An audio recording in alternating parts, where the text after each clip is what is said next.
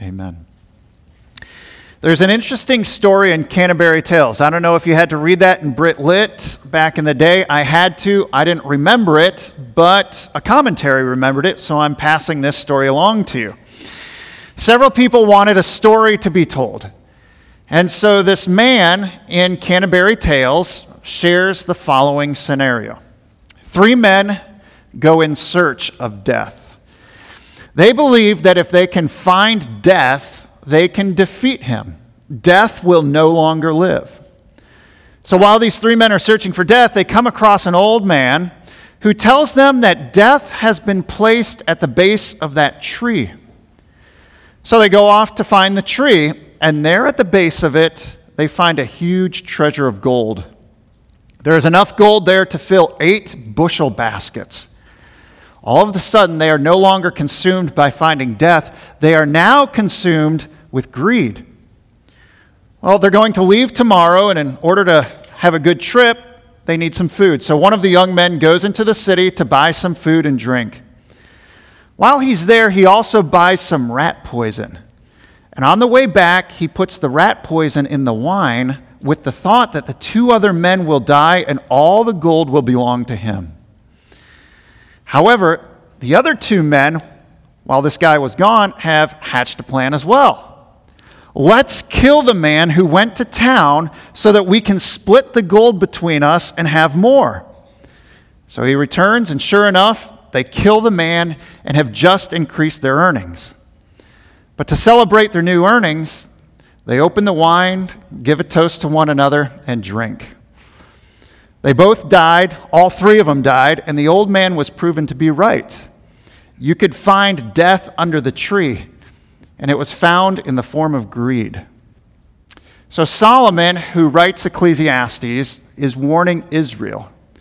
He's warning them about this deadly peril of greed. Israel is going through a prosperous time. Solomon is ruling and reigning over Israel. It's an economic boom that is happening. The stock market is at an all-time high. People are getting wealthy. Trade is happening. But as Solomon studies his nation, he sees that all of this economic success is very empty. And not only that, the economic pursuit is also resulting in some terrible things going on in people's lives.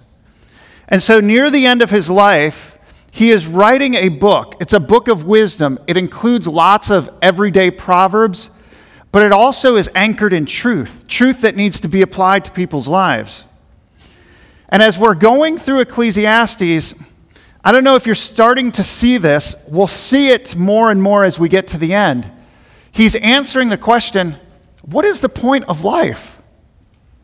I mean, we get up every morning, we go out and do our duties, we come back at home, go to sleep, and then do it all over again. What is the point of life? What is my life all about? We'll see that as we continue our study. This morning, Solomon is warning us. He's warning us to beware of a greedy life. Beware of pursuing wealth at all costs.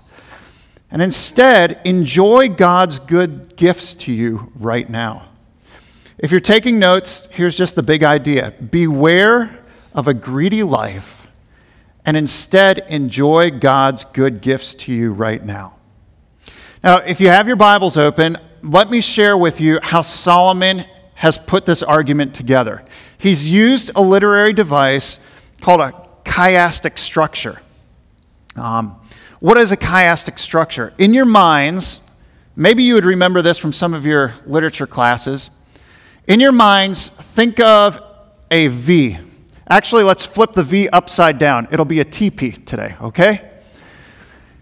A literary use of chiasm, or this chiastic structure, is to start with point 1 at the bottom of the V over here.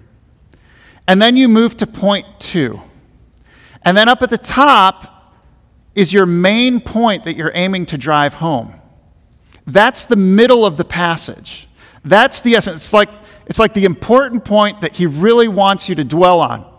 Okay, now he goes to the second half of the passage, and he repeats point 2 now with other arguments or supports, and then he finishes with point one.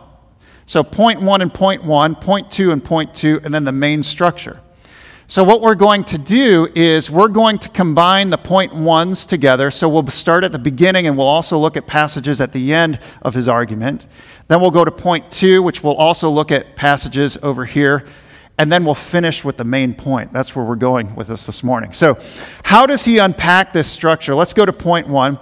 The first point is the emptiness of loving money. The emptiness of loving money. You see it here in verse 8.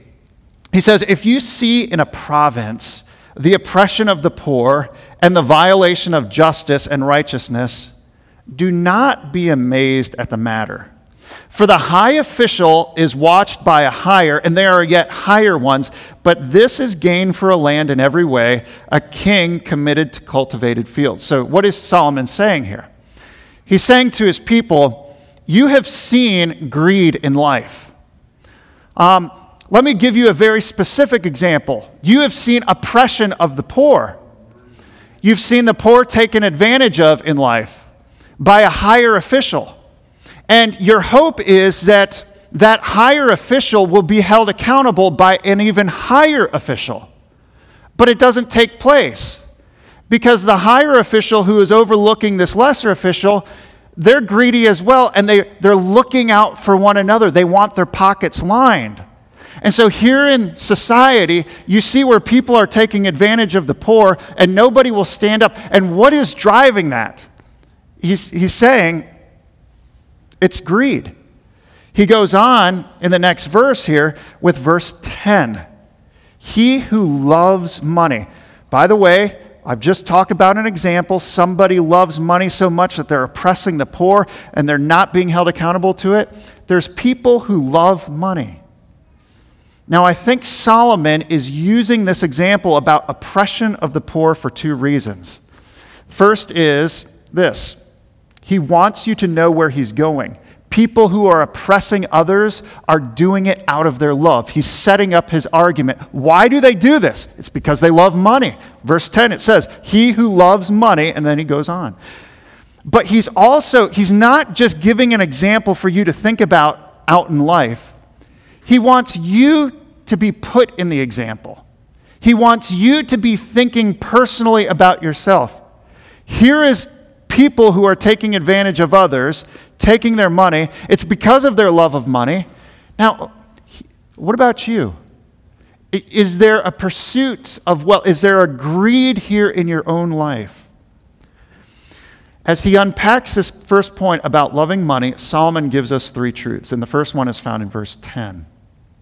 First truth is this: the one who loves money will not be satisfied with money. If you love money, you will never be satisfied with it. He repeats this in chapter 6, verse 7. Remember the chiasm that I'm talking about? This is the other end. Chapter 6, verse 7.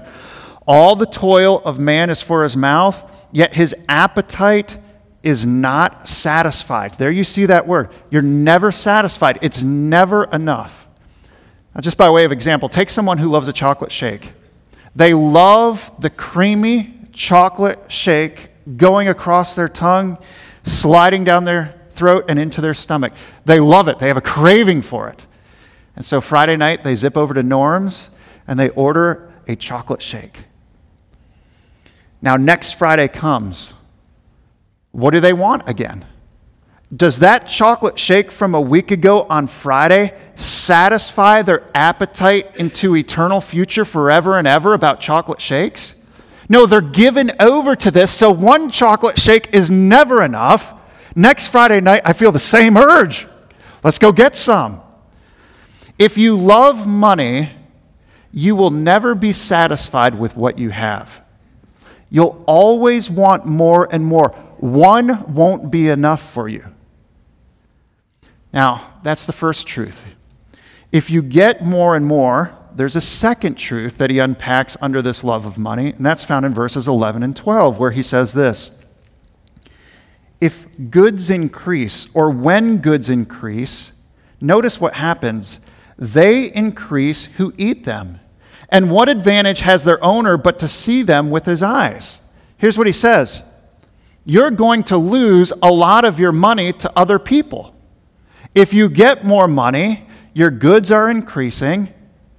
They increase who eat them.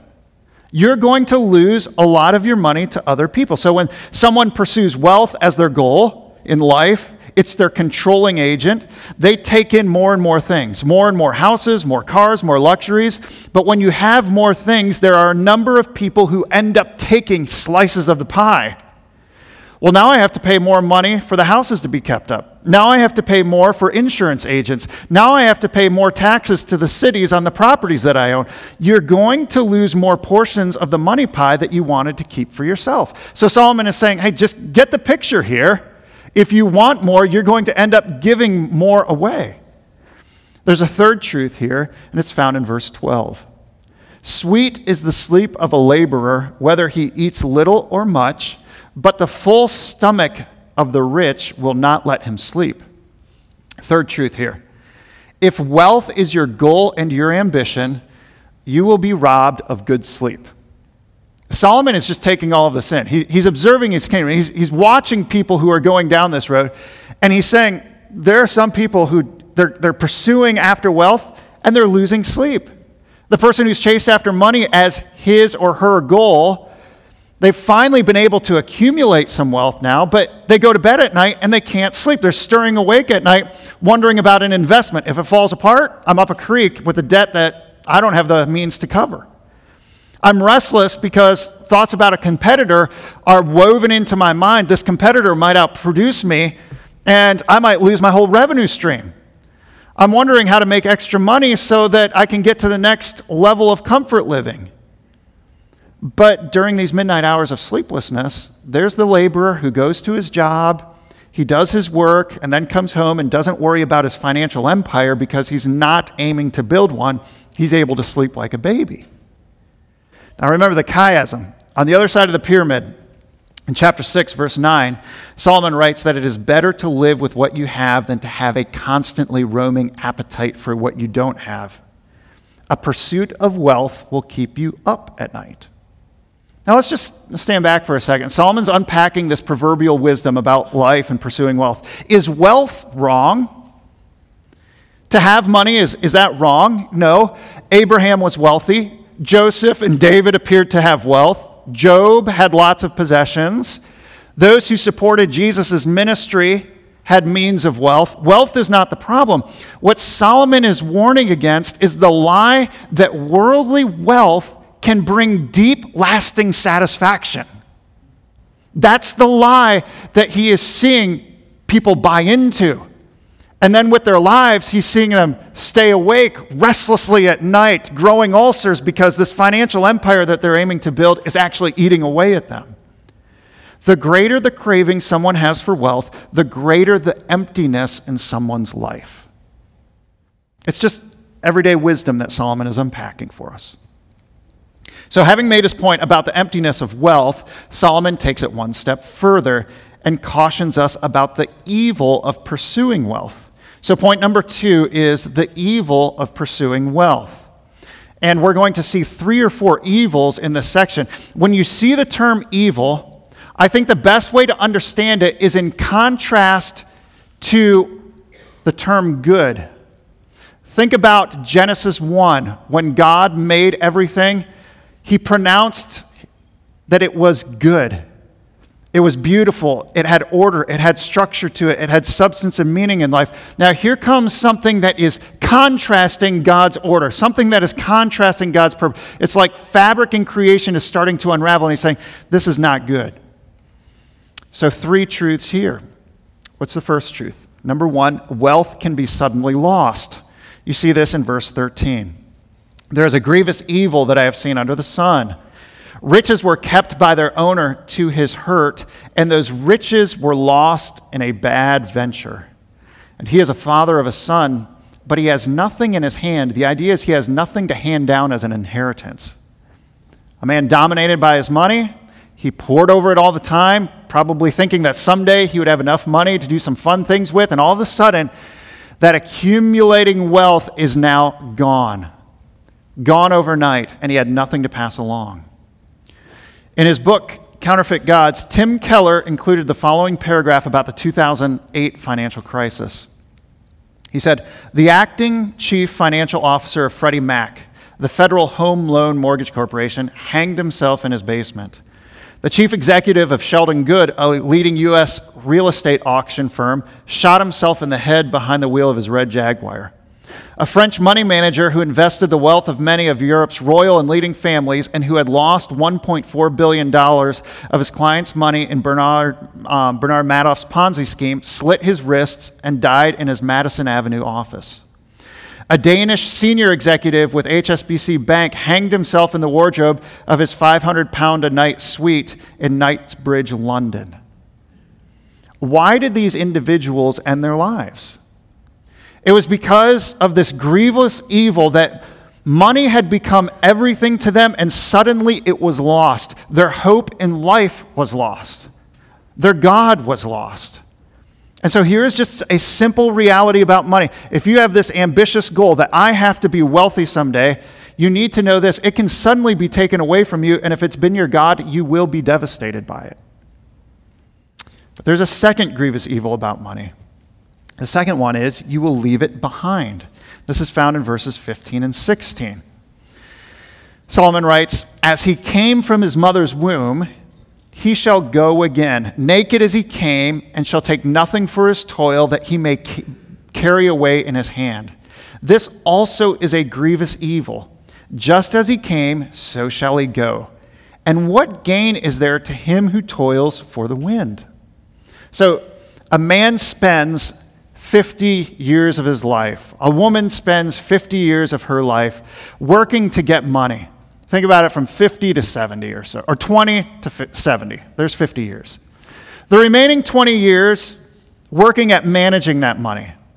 It seems like for all that work of now 70 years of giving yourself over to managing this money, there should be some sort of payoff that goes on. Once I'm done working it, there should be some sort of payout that I get to enjoy.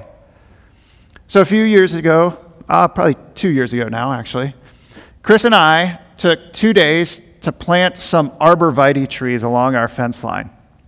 And it was hard work for 2 days. But now I sit back and I simply enjoy the benefit.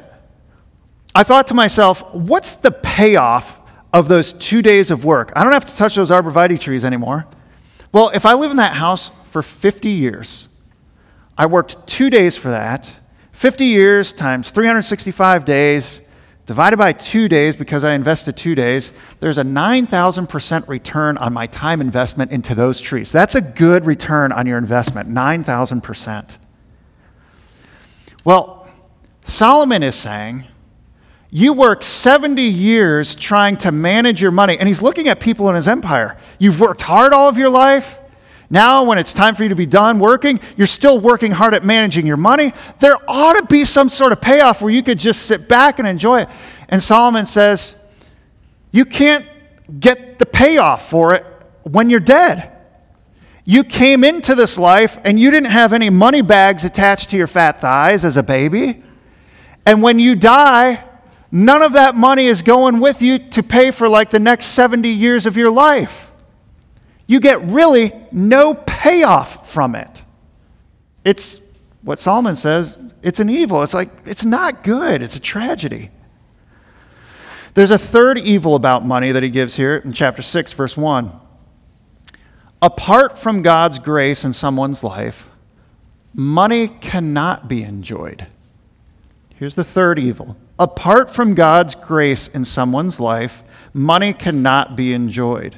Look at chapter 6, verse 1.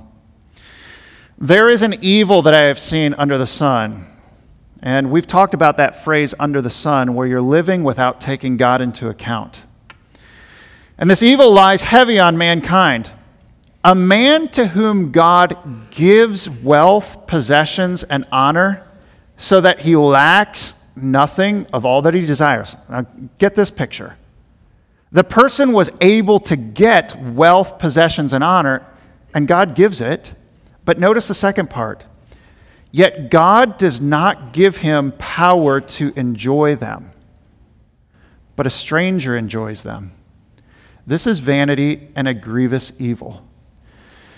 So Solomon starts weaving God into the picture now. He's seeing people go through life just accumulating all kinds of possessions, and he's saying, God is sovereign. Whether you realize it or not, God gave you all of those things. But in order for you to be able to enjoy it, God has to give again. God has to be able to give in such a way where you can enjoy all of those possessions. That person doesn't have it. They don't have the ability to enjoy. So the material won't give them enjoyment. Only God can do that in somebody's heart. If that's not sort of fatalistic enough, Solomon goes one step further in verses 3 through 5. If a man fathers 100 children and lives many years. Now, children are a blessing. Children are to be enjoyed. If a man fathers 100 children and lives many years, so that the days of his years are many, but his soul is not satisfied with life's goods, and he also has no burial, I say that a stillborn child is better off than he. For it comes in vanity and goes in darkness, and in darkness its name is covered. Moreover, it has not seen the sun or know anything, yet it finds rest rather than he. He compares a person who has accumulated all kinds of wealth to a stillborn child. So some of you may have had this personal experience with a stillborn child. My brother and his wife had a stillborn child who suffered from trisomy 13, a genetic kind of mutation where certain chromosomes are tripled instead of doubled, and the baby is unable to live. And they knew from ultrasounds and tests previous to delivery that this baby had trisomy 13. They knew that the baby would be stillborn. But think about Solomon's day. There's no technology, no radar, no sonar, whatever you call that thing, radiologists to do that stuff, no genetic testing. And so here is a mom who is going through the stages of pregnancy, the growth that is taking place. All of the expectation that they are going to hold a baby in their arms. And so this mom goes into delivery, and all of the hope that she has to be able to hold this baby now is dashed.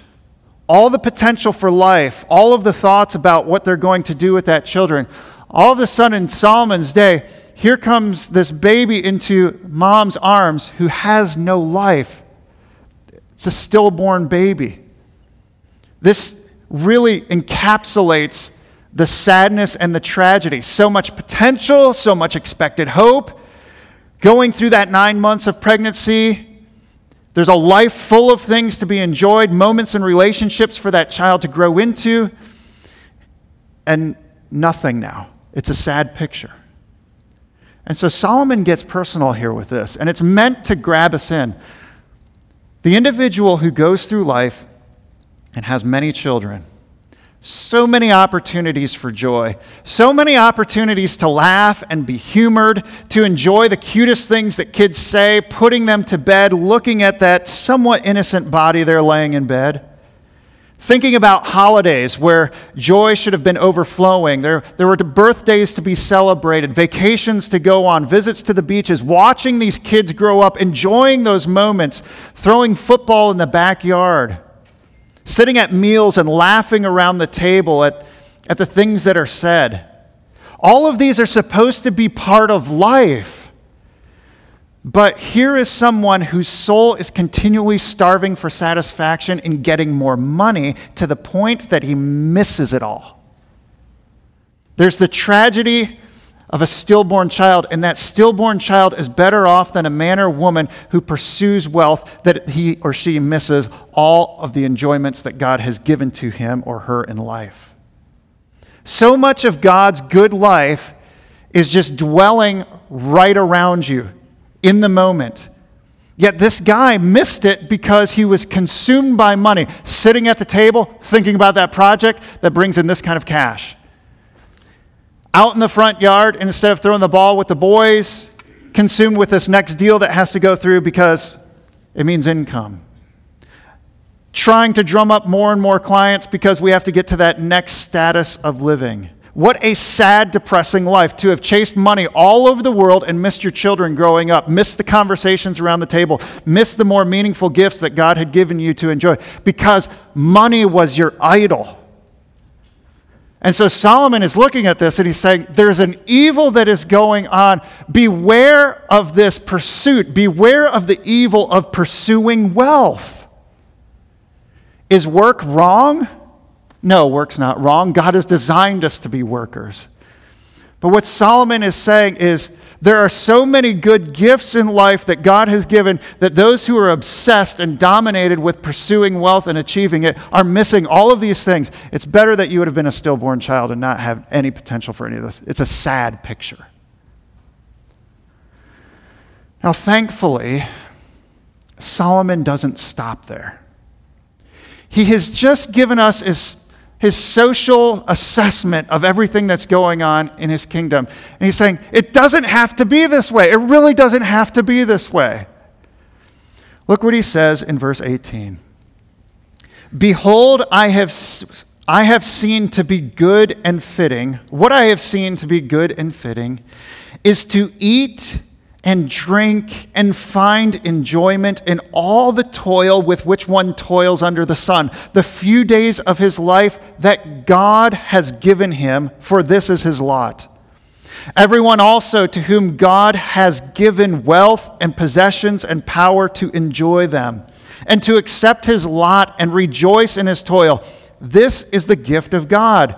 For he will not much remember, or he will not dwell on or be obsessed with the days of his life, because God is keeping him occupied right now in the moment with joy in his heart. Let's spend a few times. We're at the top of the TP now. This is the climax, and this is what we're going to be looking at. Solomon is turning a corner here. He's giving another perspective for life. Instead of emptiness and evil, he now brings three words together. In these few verses, there's the word enjoy 4 times. There's the word God 4 times, and there's the word gifts 3 times. This is what leads us to point number 3. Point number 3 is this. It is good for you to enjoy God's gifts. It is good for you to enjoy God's gifts. Now, a lot of times we might think that God wants his children to be stoic and somber and serious all the time with no joy. But think about this. God has designed you with the capacity to laugh. God has designed you with emotions, with the capacity to have goosebumps rise on your arms because you're enjoying something. He is a good father who wants to see his children well up with joy. Any good parent wants to see their kids walking through life with joy in their hearts, and it's no different for God. He wants to see joy in your lives. But that joy must come from him, not from the empty, evil pursuit of money. The greatest joy that we can have will never be found in any of this. He's saying it has to be found in one's relationship with him.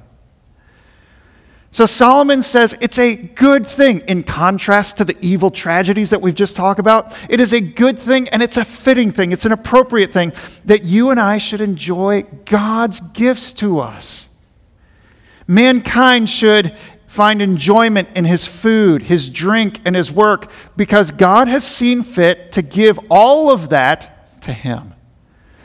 So last Sunday, Chicago Bears were playing. They're my team. And in anticipation of celebrating their victory over the Lions, me and the boys went to Meijer and grabbed Coke. Not just Coke in a can, but we grabbed them in the glass bottles. I mean, this is going to be great. So last Saturday night, I threw them in the fridge. Sunday, we come home. We run downstairs, and I'm hearing the boys go, yeah, yeah. I'm hearing them cheering. I was here a little bit later, and they're watching the game, and they're just enjoying it. So I break open those Coke bottles, and I take them downstairs, and there's the boys, myself. The girls eventually came down. There's the Bears just dominating the Lions. But there's my boys and my family. And here's a Coke bottle. And hey, cheers, ta-ta, another touchdown for the Bears. We're just enjoying this. Every part of that was a sovereign gift from God for me to enjoy. That's what Solomon is saying. Enjoy your food that God gives. Enjoy your drink that God gives. Enjoy the toil that God, enjoy the satisfaction of applying your hand, taking it to the plow and seeing a field turned over in your work. This is a good thing for you to do. And I'm sitting there through my Ecclesiastes study, and it's not just about a Bears game, right? I mean, how shallow is that? Because they'll probably lose today, definitely next week against the Packers. I mean, that's going to be bad. But I get to be down there with the gifts that God has given to me. And those are those little like sprinkles of joy in our lives that as Christians we're saying, God, you are the giver of wealth, possessions, food, drink, toil. You put my boys down there so we can cheer together. He brought the girls down there so we could cheer with them as well. This is all a good moment, and it's life under the hand of God. It's a gift from God's hand in that moment. Mankind should enjoy his food, his drink, and his work. Mankind should enjoy the wealth, possessions, and power he has because God has seen fit to give those to him as well. But you're like, wait a second. What is Solomon going after here? I thought we were just cautioned about the pursuit of wealth, and now you're saying that money should be enjoyed. Yes, but there's a huge shift that has occurred in our thinking, in our view. Earlier, wealth, money, $20 in your pocket was seen as something that was all-consuming. You had to have it. Solomon wasn't condemning wealth or money in and of itself. He was condemning the love of it, the affair with it. I have to have it in my arms. I have to have it or else I won't be satisfied. He was condemning the ultimate enjoyment. Has to be money or nothing. And here Solomon is saying, any amount of wealth that you have is actually given to you by God. It was never you who actually went out and got it. It was God who gave it to you. So whether you've got $30 in your pocket to enjoy Qdoba, or you've got $300,000 in your bank account, like God sovereignly placed it there. But here's the thing, you can only really appreciate and enjoy it if you see it as God sovereignly placing it there, and it's meant to be used under his umbrella, his parameters of enjoyment. Now go back to the chocolate shake. What would ruin someone's enjoyment of a chocolate shake on a Friday night? Think about this. You're at Norm's, chocolate shake served up, here you go, it's in their hand. What would ruin the person's enjoyment who just received this chocolate shake? Here's what would ruin it. If they got the idea in their head that the only way to be happy is to have more chocolate shakes at that moment. Like, no, everybody has one chocolate shake, but I have to have more than that. In fact, I've got a contract coming in tomorrow where 40 chocolate shakes are going to be delivered into my freezer, and until they get there, I can't really feel like I'm enjoying this. And by the way, I'm going out for more deals. I want to have 80 chocolate shakes in my freezer. And you're sitting there and you're like, dude, it's just enjoy this right now. Like, quit thinking about how many chocolate shakes you're going to accrue for yourself. Just enjoy this moment right now. It's smooth, it's silky, it's tasty. We're going to have a good time right now. And they're like dominated, obsessed with what they don't have and what they want. No, one is enough. Whatever you have, it's enough. Just enjoy this right now. See it as a gift from God. And that's Solomon's point. What you have right now, whether it's much or little, you can have joy in your heart because God gives it to you. Now, Step back and think about this from a global perspective. You know that we live in the most wealthy nation in the world. You know that most of us are far more wealthy than the rest of the world. So, we've taken missions trips, and some of you have been to India, some of you have been down to Haiti, some of the poorer countries, or there's pockets of extreme poverty. But in those pockets of extreme poverty, there are Christians. If we think that the only way for that person to have joy in life is to have what we have materialistically speaking, we have missed the goodness of God. We've totally missed it. Like, it doesn't mean we shouldn't give so that they can have, but now our benchmark for enjoyment are these threads. Our benchmark for enjoyment is our vehicle. Our benchmark for enjoyment is all of our chocolate shakes that we have in the freezer. And the truth of it is, no. God has given each of his children sustenance in life, satisfaction in life with turning over that field, relationships in life to enjoy.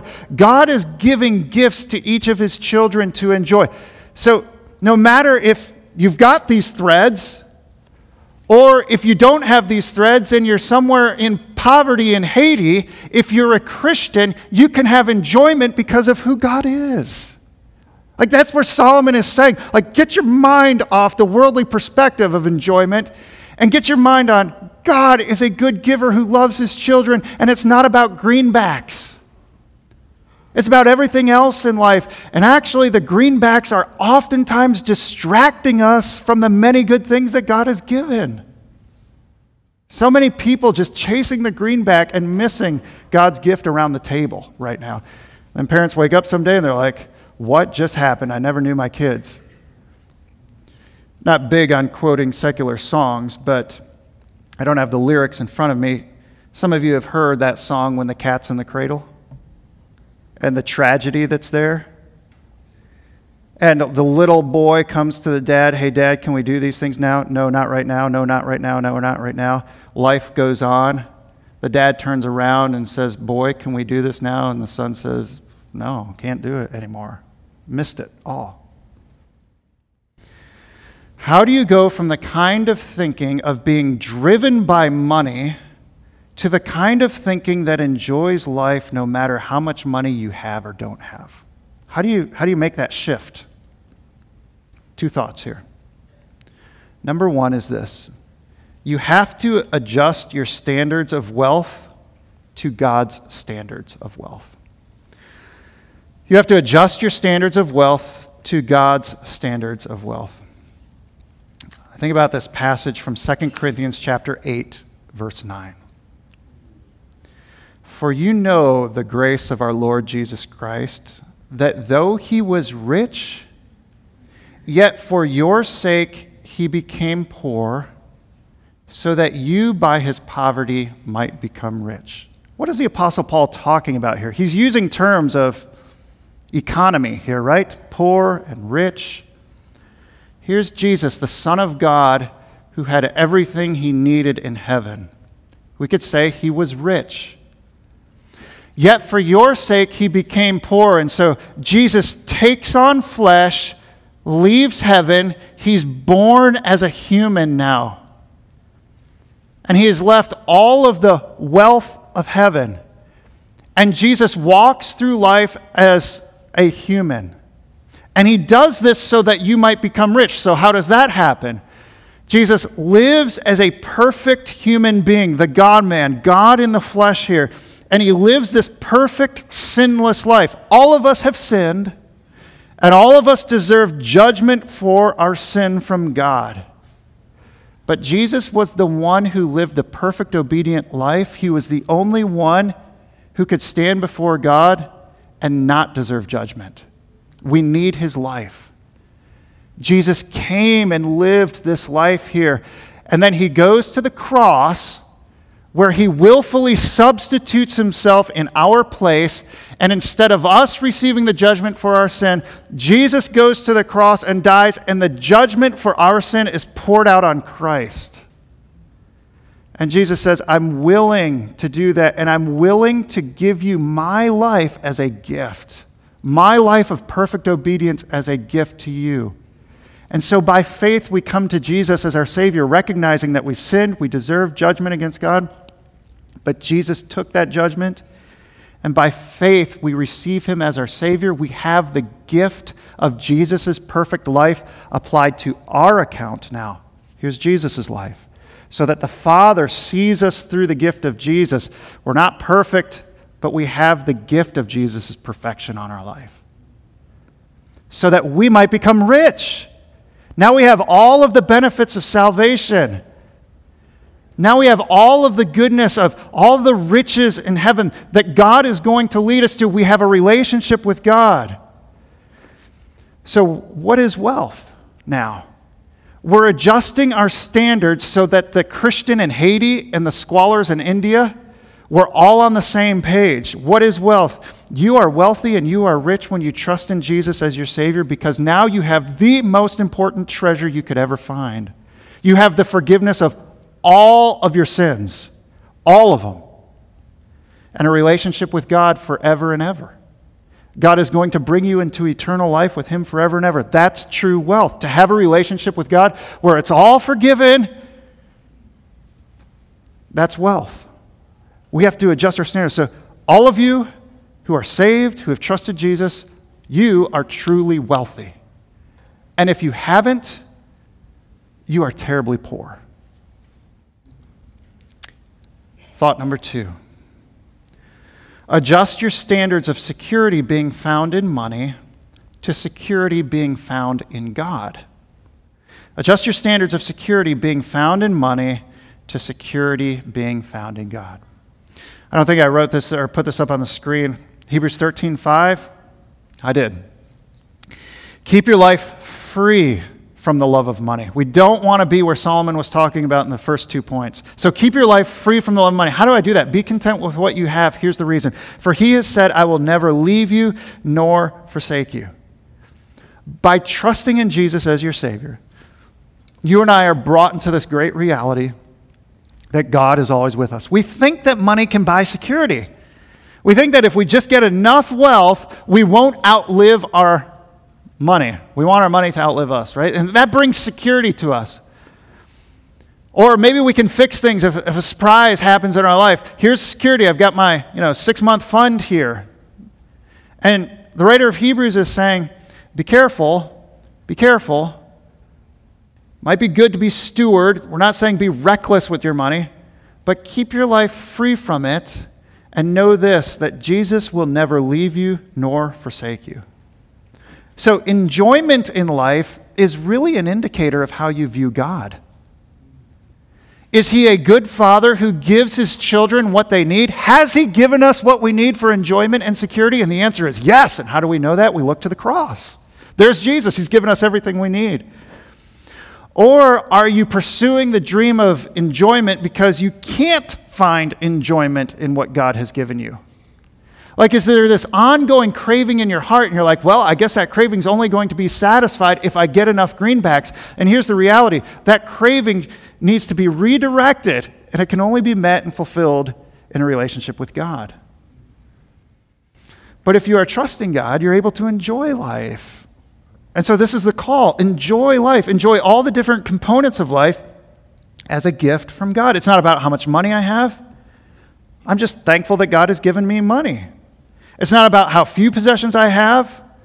When I have a relationship with God, my focus shifts to being thankful for what I do have, not just being envious of what I don't have. So think about it this way. If my work is a cashier at the local gas station, I can enjoy it because it's good. And if your work is that you're a specialist doctor, enjoy it because it's good. And when a doctor and cashier come together as Christians, they can because they have the wealth and rich of Jesus Christ in their life. There's not this economic difference between them. They have the same wealth. They can share stories together. They can talk about life together because they are one in Christ. They have been made wealthy in Christ. They can be thankful for what they have. Life as a Christian now is not about the pursuit of what I don't have. For us, what we're seeing in this passage this morning, life as a Christian can be about enjoying now what God as a good Heavenly Father has given to us. He has given each one of us the capacity to enjoy things. I want to exhort and encourage you to step back and see these things that God has given to you and to enjoy